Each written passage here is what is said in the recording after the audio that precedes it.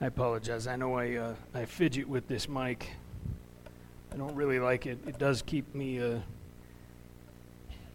speaking in the middle of the dance. You know,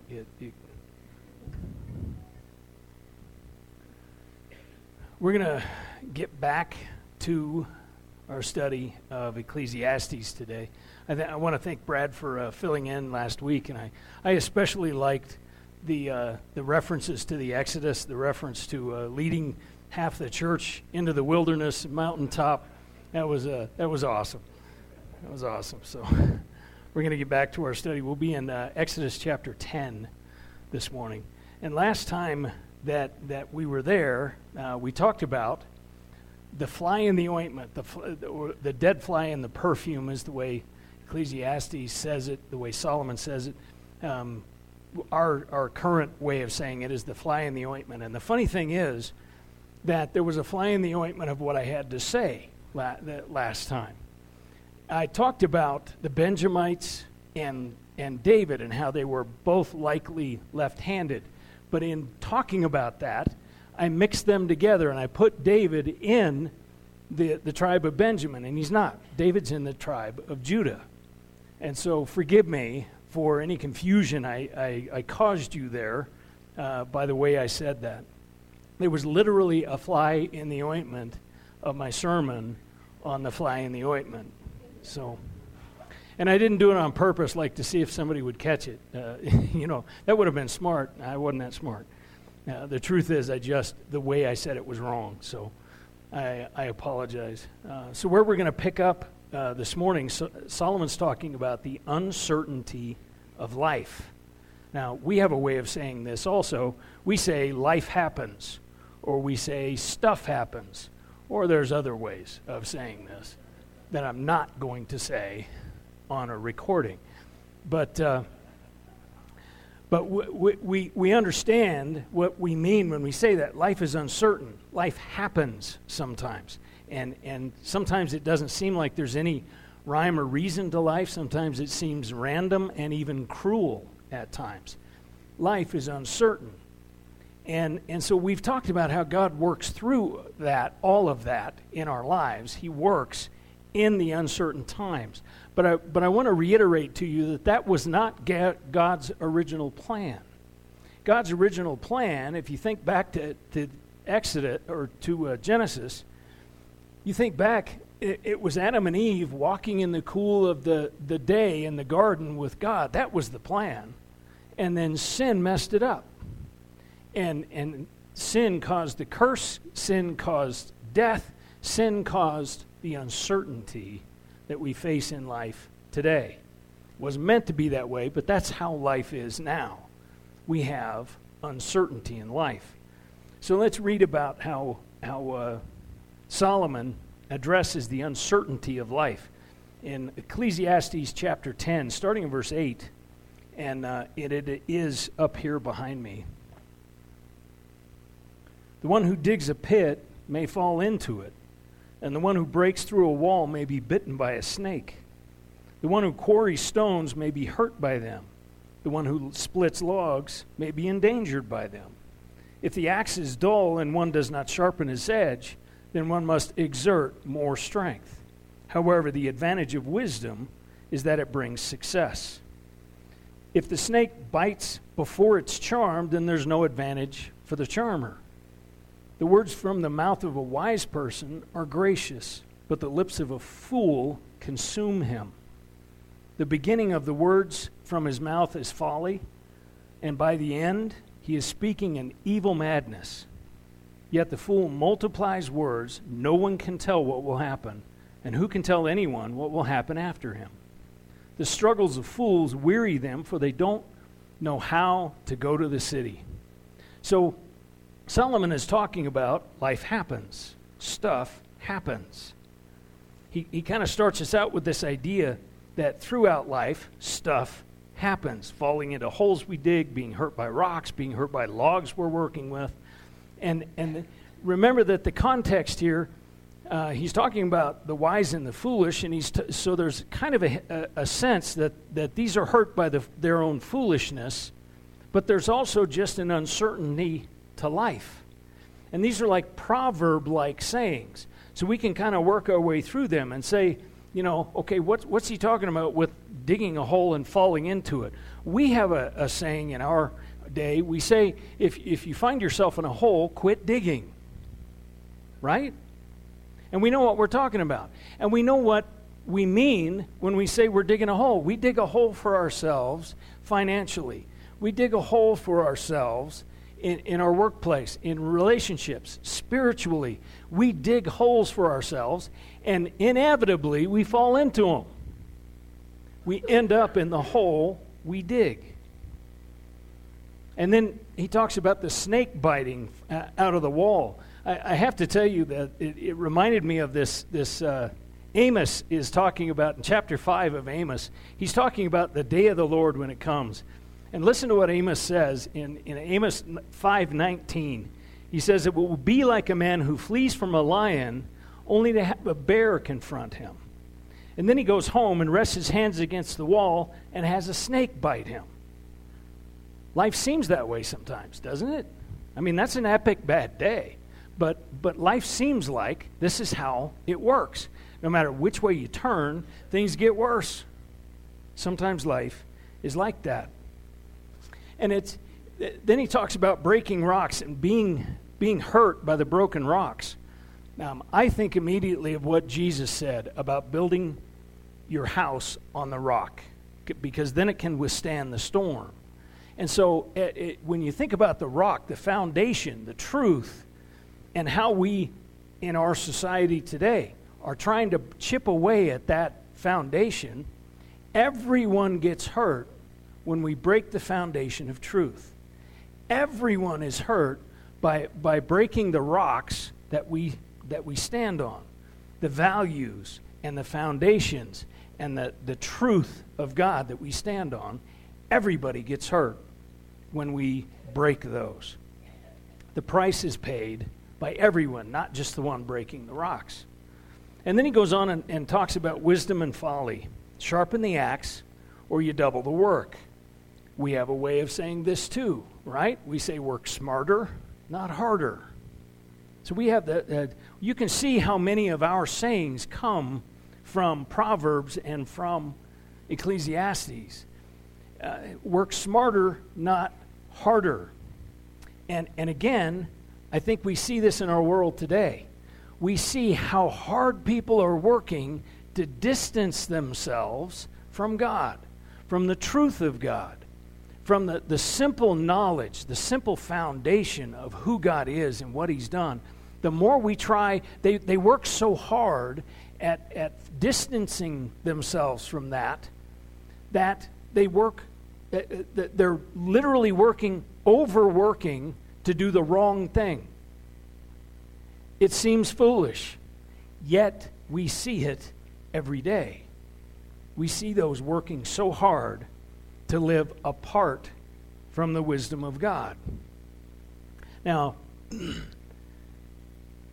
when he talks about sharpening, I think again of sharpening on the wisdom of God, sharpening on the truth of God. The wise sharpen themselves on the truth of God. So we can do more if we are sharp instruments. We can do more. We can get more done if we are sharp instruments. Sharpen yourselves on the wisdom, the truth of God. And then he talks about snake charmers. And there's kind of a play of words there, because when he talks about snake charmers, he's talking about the master of the tongue, is literally what that means. And so there's a lot of snake charmers in the Old Testament, but he's not really, he's using it as an example and saying even the skillful, even the wise, if it's not applied to life, it doesn't bring success. He says wisdom brings success, but only if it's applied to life, right? What you know about God isn't wisdom. Knowing God is wisdom. Applying what God says to your life is wisdom. Taking what you know about God and living His truth, that's wisdom. Not just knowing something about God. As James says, that even the demons know there's a God, and they tremble. But they're not living for God. They're not applying the wisdom of God to their life. Wisdom is applying it to your life. Because even wisdom doesn't give you any advantage if you do not apply it to your life. And then he talks about words. Solomon compares the words of the wise and the foolish. And he says that the words of the wise are gracious, and the words of the fool consume or devour or destroy him. They're self-destructive. Now, again, the book of James has a lot to say about this. The book of James, I call it the Sermon on the Mouth, because he talks a lot about what we say and how we say it and how important all that is. What Solomon is saying is there's a difference between the words of a fool and the words of the wise, and that difference is grace. Grace. He says that the wise speak with grace. The difference is grace. Paul says in Colossians 4 that our speech should always be with grace. Because notice the other side. Notice what happens with the fool. It starts out in folly and ends up in madness. He multiplies his words and doesn't even know where he's going anymore. Proverbs has a lot to say about this, but I just chose one. Proverbs 10:19 says, when there are many words, sin is unavoidable. Unavoidable. So foolish speak is self-destructive, it leads to madness, and it leads to sin. And we can know them by their words.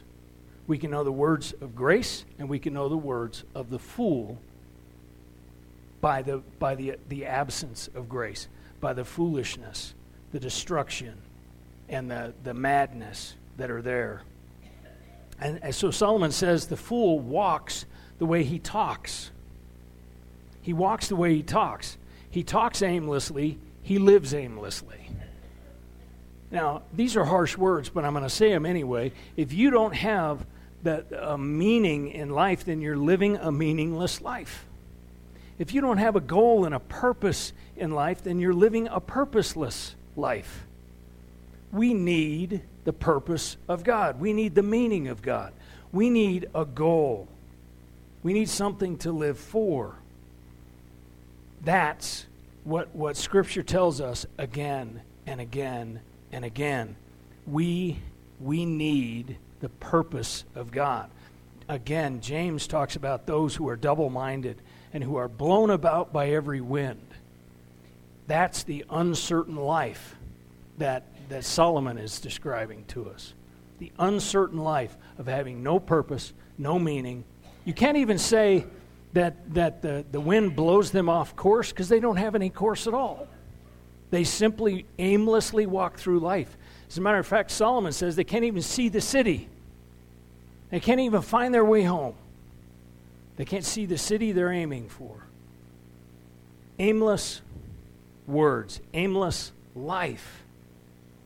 But there's a cure. There's a cure, and the cure for this uncertain life is the certainty of God. The absolute certainty of God. The God who never fails. The God who is the same yesterday, today, and forever. God is always certain. Solomon does this entire search all the way through the book of Ecclesiastes. We see this great search, and what does Solomon come to? He comes to the verse that we keep repeating every week. When all has been heard, the conclusion of the matter is this: fear God and keep His commands. That's a life that matters. That's a life that has purpose. That's a life that has meaning. That's not an aimless life. That's not being blown about by the wind. That's not the meaningless life that Solomon shows, and it's something to hang on to in this uncertain life. Our society continues to break the foundations of the truth. It continues to say that life is about your search for your truth. It's not. There is the truth, and life is about conforming your life to it. That's what life's actually about. is conforming your life to this truth. It isn't about searching for it. It's right here.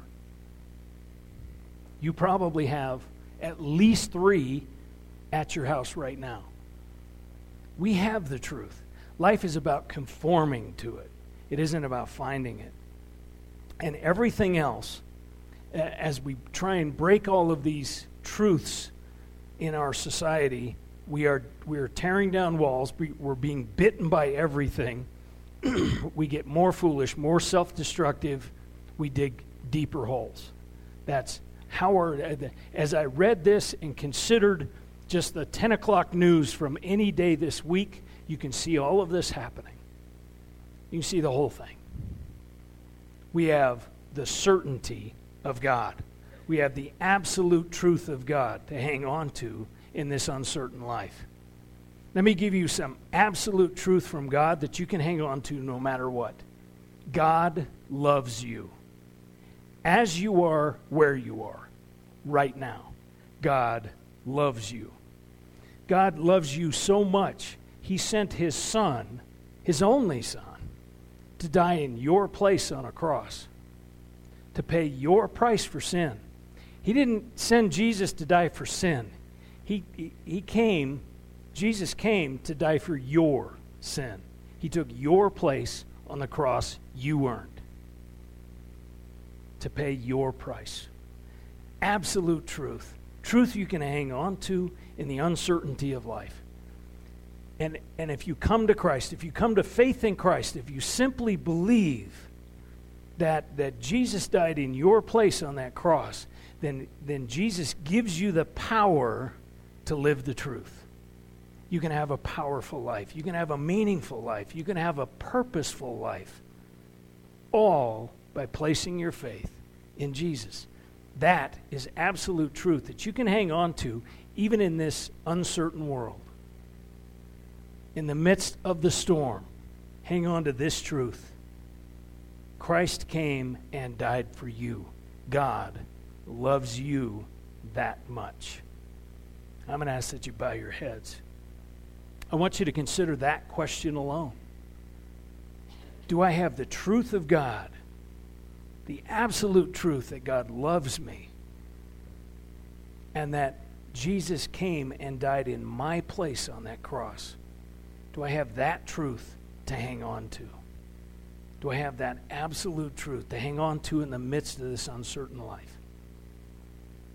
You can this morning. It's a simple prayer. We simply acknowledge that we have sin in our life. God, I have sin in my life. I've done things wrong. I've said things wrong. I've thought things wrong. And I know the Bible calls that sin. But I trust that Jesus died in my place on that cross. So I ask you to forgive me because of His finished work on the cross. He died for me. And I ask you to come into my life and empower my life.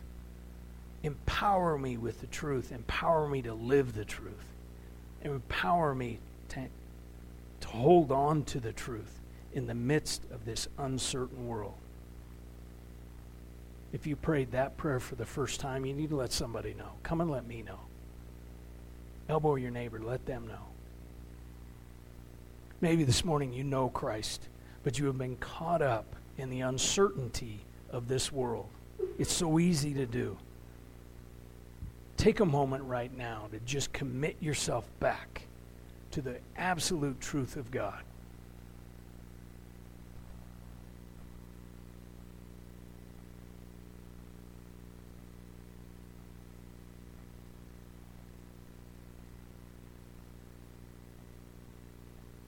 Father, we thank you for your word. We thank you that we can, here we are thousands of years later, and we can see our world in what we read today.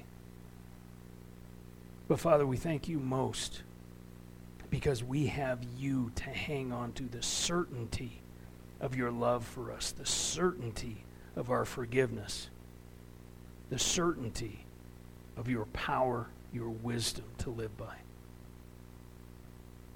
Keep us mindful of coming back to you and hanging on in the midst of this uncertain world. We ask in Jesus' name. Amen.